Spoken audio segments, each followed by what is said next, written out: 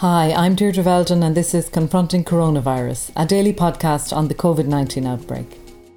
The European Commission has issued a roadmap to help EU countries lift lockdown restrictions and coordinate their approach with their neighbours. This is not a green light for countries to dismantle measures overnight, they stress, but more of a framework in which that can happen. There should be a sound epidemiological criterion that shows that there is a significant decrease in the spread of the virus over a sustained period of time. Irish Times Europe correspondent Naomi O'Leary has been following the story. Naomi, the European Commission has just published guidelines on how EU countries should ease out of lockdown restrictions. What do those guidelines say? So they describe it as a roadmap. So it's not a recommendation that it's time for any given EU country to ease out of lockdown measures. What the Commission is trying to do is to coordinate so that countries take some kind of comparable approach. So they've tried to emphasise that countries should make the decisions to ease restrictions based on the same criteria. The number one criteria is that you have to have a sustained drop in cases. That's the first one. The second one is that you have to have the healthcare capacity to deal with a renewed outbreak, which they say is inevitable. If you ease restrictions, there will be a renewed outbreak. So you need to be able to deal with that. You need to have the healthcare capacity, but also you need to have the testing capacity to know where that's happening, because it will happen, but it will be local. And if you can figure out where it is and put specific restrictions on that area where the outbreak is, it will be kept local. At least that's the idea. And so that paints a path forward where you can start to ease off on national, huge countrywide measures and move towards more localised restrictions that are more targeted and specific to where the outbreaks are. Why were these guidelines necessary, Naomi? Well, partly it's politics by the Commission. So in the initial stages of the outbreak, the Commission did not react on time to stop EU countries behaving in a totally uncoordinated manner. So it seemed like nothing was happening for a very long time. And then all of a sudden, within the course of about a weekend, border closures, there was just a cascade of border closures across Europe. Countries weren't even coordinating with the states next door. So it was like dominoes. It caused chaos. There were traffic jams of days long on borders. EU citizens were stranded trying to get home. They weren't allowed passage, for example, through Poland. It looked really bad. It almost looked like, it was like the key precepts of the EU, like freedom of movement, were just suddenly falling like dominoes, and it looked chaotic. And the Commission hadn't successfully got all the EU countries to work together in a coordinated manner that time. So this time round, they're saying we're going to get ahead of the curve. We can see that countries are starting to consider easing restrictions. So we're going to play our role in trying to coordinate that, so we don't have a kind of repeat of the chaos and the piecemeal ad hoc disorganised sort of country by country measures that happened in the initial stages. The other thing that they point out is that if you share an open border with a country, then you need to more or less have the same approach, or else your measures are going to be ineffective. So just taking the case of Ireland, clearly, if Ireland has very strict measures on in lockdown, but in the Republic does and Northern Ireland doesn't, then it undermines the efficacy of the more strict area, I suppose. So that's obviously the case throughout Europe, and they're trying to encourage states to coordinate, to follow the same precepts so that things can be helped to get back to normal. And they say that you ought to have open borders if the two neighbouring states are at a similar stage in their pandemic. So if you're kind of at a comparable stage, then there should be freedom of movement. So the original purpose of the guidelines was to coordinate the approach across Europe. To what extent are these guidelines likely to reduce the grip of the virus within countries, for example, by identifying a kind of a gold standard for elements of dealing with the crisis, like testing? Well, there was a bit of political pushback against the Commission on this. So some member states saw it as premature and unhelpful for the Commission to start talking about easing lockdown, because they didn't want the communication to be confused to citizens. You know, they didn't want the public to start to think, oh, good, you know, it's nearly over. The Commission's talking about EU-wide, you know, easing out of restrictions. So there was kind of pushback from member states, and they said that, you know, it's inappropriate for the Commission to start talking about this at this point, and this is entirely up to member states. So the language was sort of changed, and the release of this report was delayed. So they're very, very strongly emphasising that these are guidelines. It's kind of up to member states to follow them. But they have said that if they see measures which they deem to be inappropriate, they will ask nicely for those measures to no longer be enforced. But it is voluntary. The one thing that could be very useful is if, rather than all 27 EU member states developing separate contact tracing apps, for example, if there was some sort of coordination on that, because after all, people can move between EU member states in theory. So if contact tracing apps are developed, it would help if they worked in more than one country. But there is still, I mean, for example, in Ireland, the HSE has said that it's developing its app. Poland says it's developing an app. There's another initiative which is being led by Germany. So there are actually in reality different initiatives going on to develop different contact apps. So you mentioned apps there, Naomi, and that's certainly part of a strategy to help the disease to remain localised.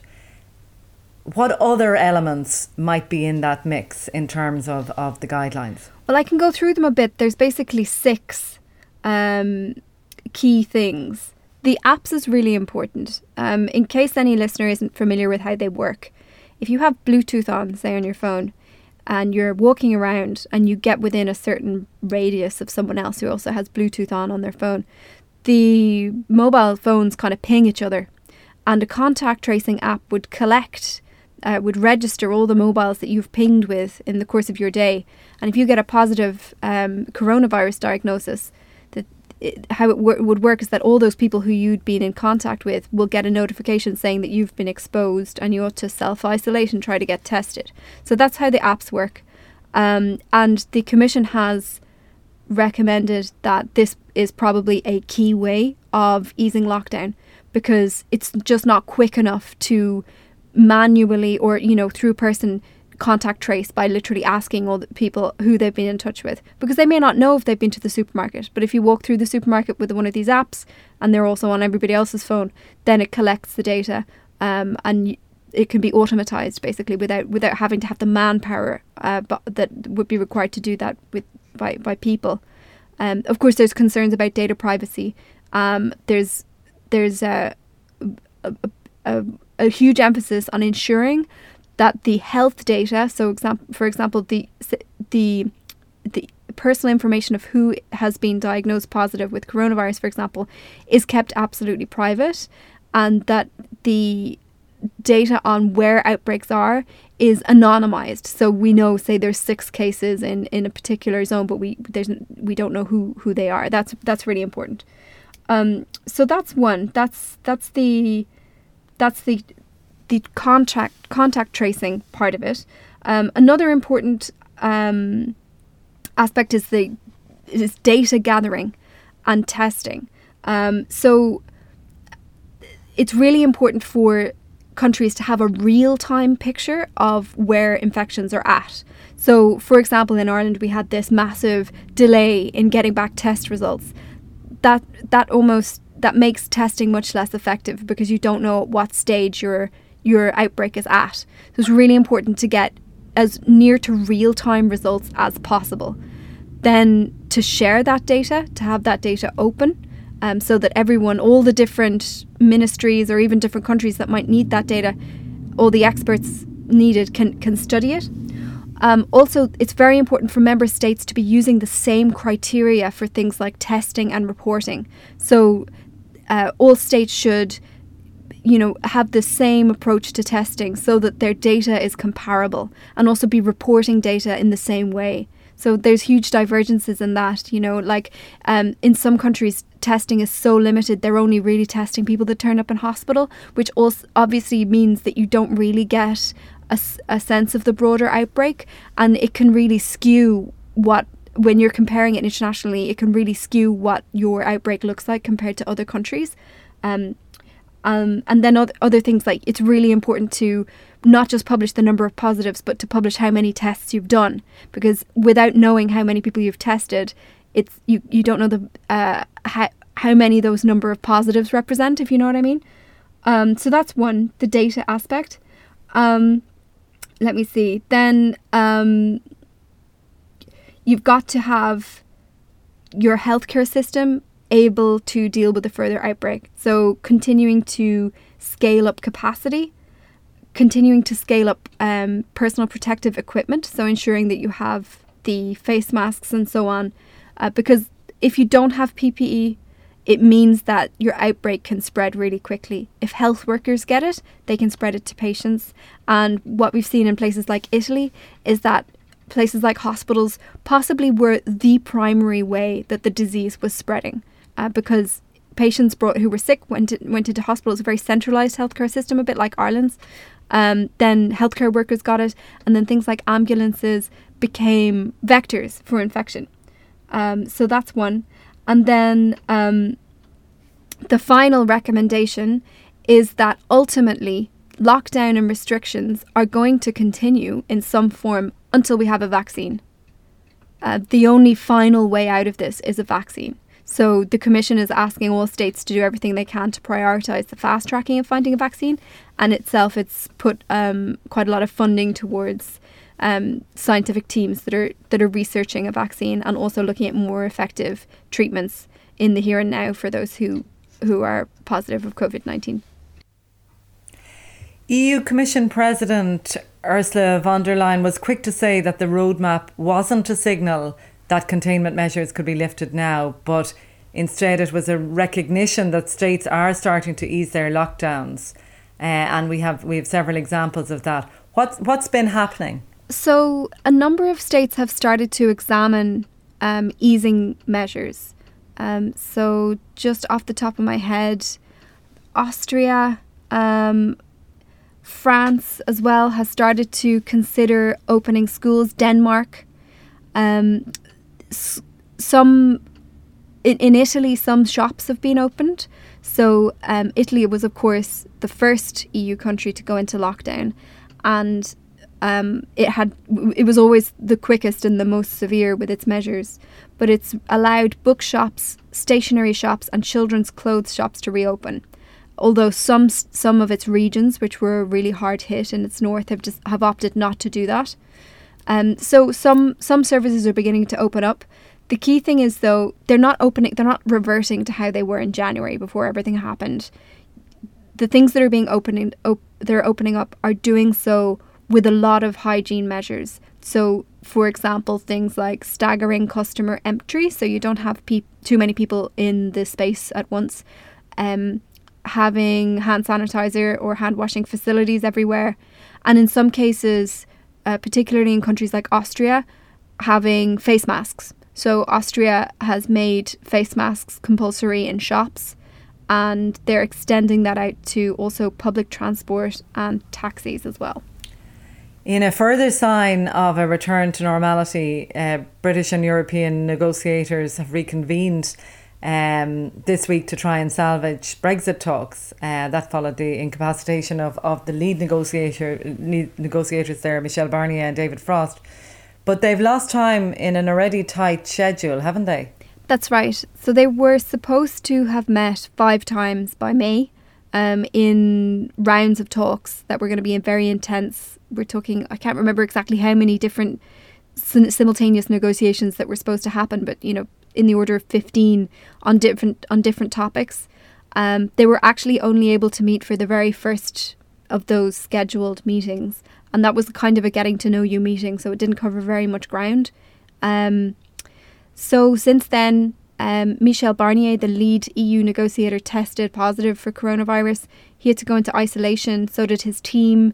So the whole thing was totally knocked off course by the pandemic, also because the actual negotiators involved were affected. And so what's happened is today they held their first video meeting that they've been able to, so their first official meeting since everything got knocked off course. And what they've decided to do is they're going to try and negotiate the exit deal over video conference. So they're going to try and do that. Now, whether that's possible is a big question. It was already hugely challenging for them to try and come to an agreement on the future relationship deal, even in normal times. But doing it, can you imagine doing it over Zoom or whatever technology they're going to be using? Hugely challenging. So what's going to happen is they're going to have 3 rounds of talks. The first one is next week, starting on Monday. Then there's another one then in May and another one in June. And each one's going to be a week long. And then they're going to assess how much progress they've made by June. But they need to agree on the trade relationship between Britain and the EU on every aspect of the economy, which is just a vast amount of subjects to cover. And some of them are really contentious, like things like fishing and, what's the ultimate authority to decide on whether the full rules are being followed, for example. Some of these questions are very intractable. So it's very difficult to see how they're going to get it done on time. They have until December 31st. That's when the transitional period ends. Currently, Britain just keeps on with the status quo as it was before until this future relationship deal is done. But if no deal is agreed, then after the end of this year, on the 1st of January, the UK will automatically go to trade with the EU on World Trade Organization terms, which would just be a huge economic shock for the UK, also for Ireland, though. Given how much we export to the UK and given the economic damage that the pandemic has already caused, this, the economies are just not in a good position to take it. Britain does have the option to ask for an extension. It can do so if it does so by June. Now, it has been very politically unpopular in the UK. And the government of Boris Johnson has always said, no, it's in EU law, it's in British law. We passed the withdrawal agreement saying that, and a law that said we're going to exit the transition arrangement on the 31st of December, and we're not going to change that. But we'll see. I mean, I do think that the pandemic has changed things. The next EU budget, Naomi, is due to be discussed next week. And I think it's fair to say there's a lot of pressure on to ensure this budget answers in part at least some of Europe's economic woes. Definitely. There's going to be a lot of attention on these talks because this budget was supposed to have been already agreed, but there was a falling out and the countries weren't able to agree on it because they disagreed. There's a faction who are called the Frugal Four who don't want to spend any more money on the EU, and then there's another faction who think that the EU needs to be better funded in order to actually work properly and also to meet the ambitions that it's laid out for itself. The current Commission has, made very ambitious goals and aims for itself about, projecting kind of European power in the world and all these kind of things. And there's a group in Europe, a group of countries that believe that in order to do that, you need to fund the EU better.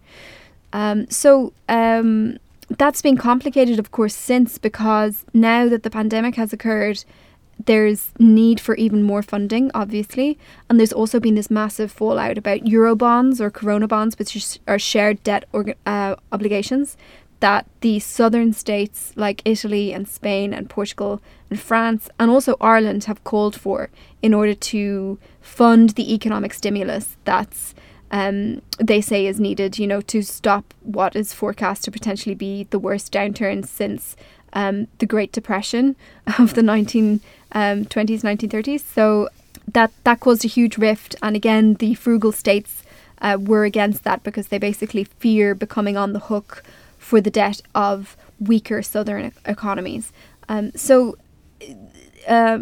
They did come to an agreement there, but they pushed this issue of debt down the road.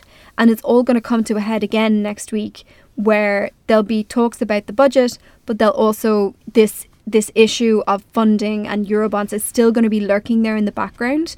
And some states are going to be pushing that. Some political factions are going to be pushing for an agreement on that again. And the member states are really, really aware that the image of the EU just didn't look good generally in its response to the pandemic, because of the sort of haphazard and chaotic way that EU states began behaving in a kind of like each country out for itself way in the initial pandemic, and also because they've been unable to agree, or they had such difficulty agreeing on the economic response, that has given an image that like the EU hasn't been working very well in a time of crisis, and it hasn't, responded quickly enough to be there for citizens in a time of crisis. So they're very conscious that they don't want to have another disaster. They want to be able to all come together and say, look, it works, it's all working, guys, we've all agreed something. So I think there is a huge will to agree, and to be seen to agree without too much difficulty as well. But there's just huge differences between the member states on economic matters at the moment, and it's going to be really difficult to bridge that gap.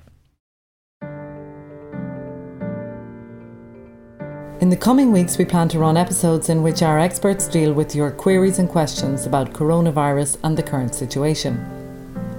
Send your queries in audio file or text format by email to coronavirus@irishtimes.com. My thanks to Declan Conlon, who produced today's podcast, and thanks for listening. Stay up to date with the latest developments at irishtimes.com. We'll be back tomorrow.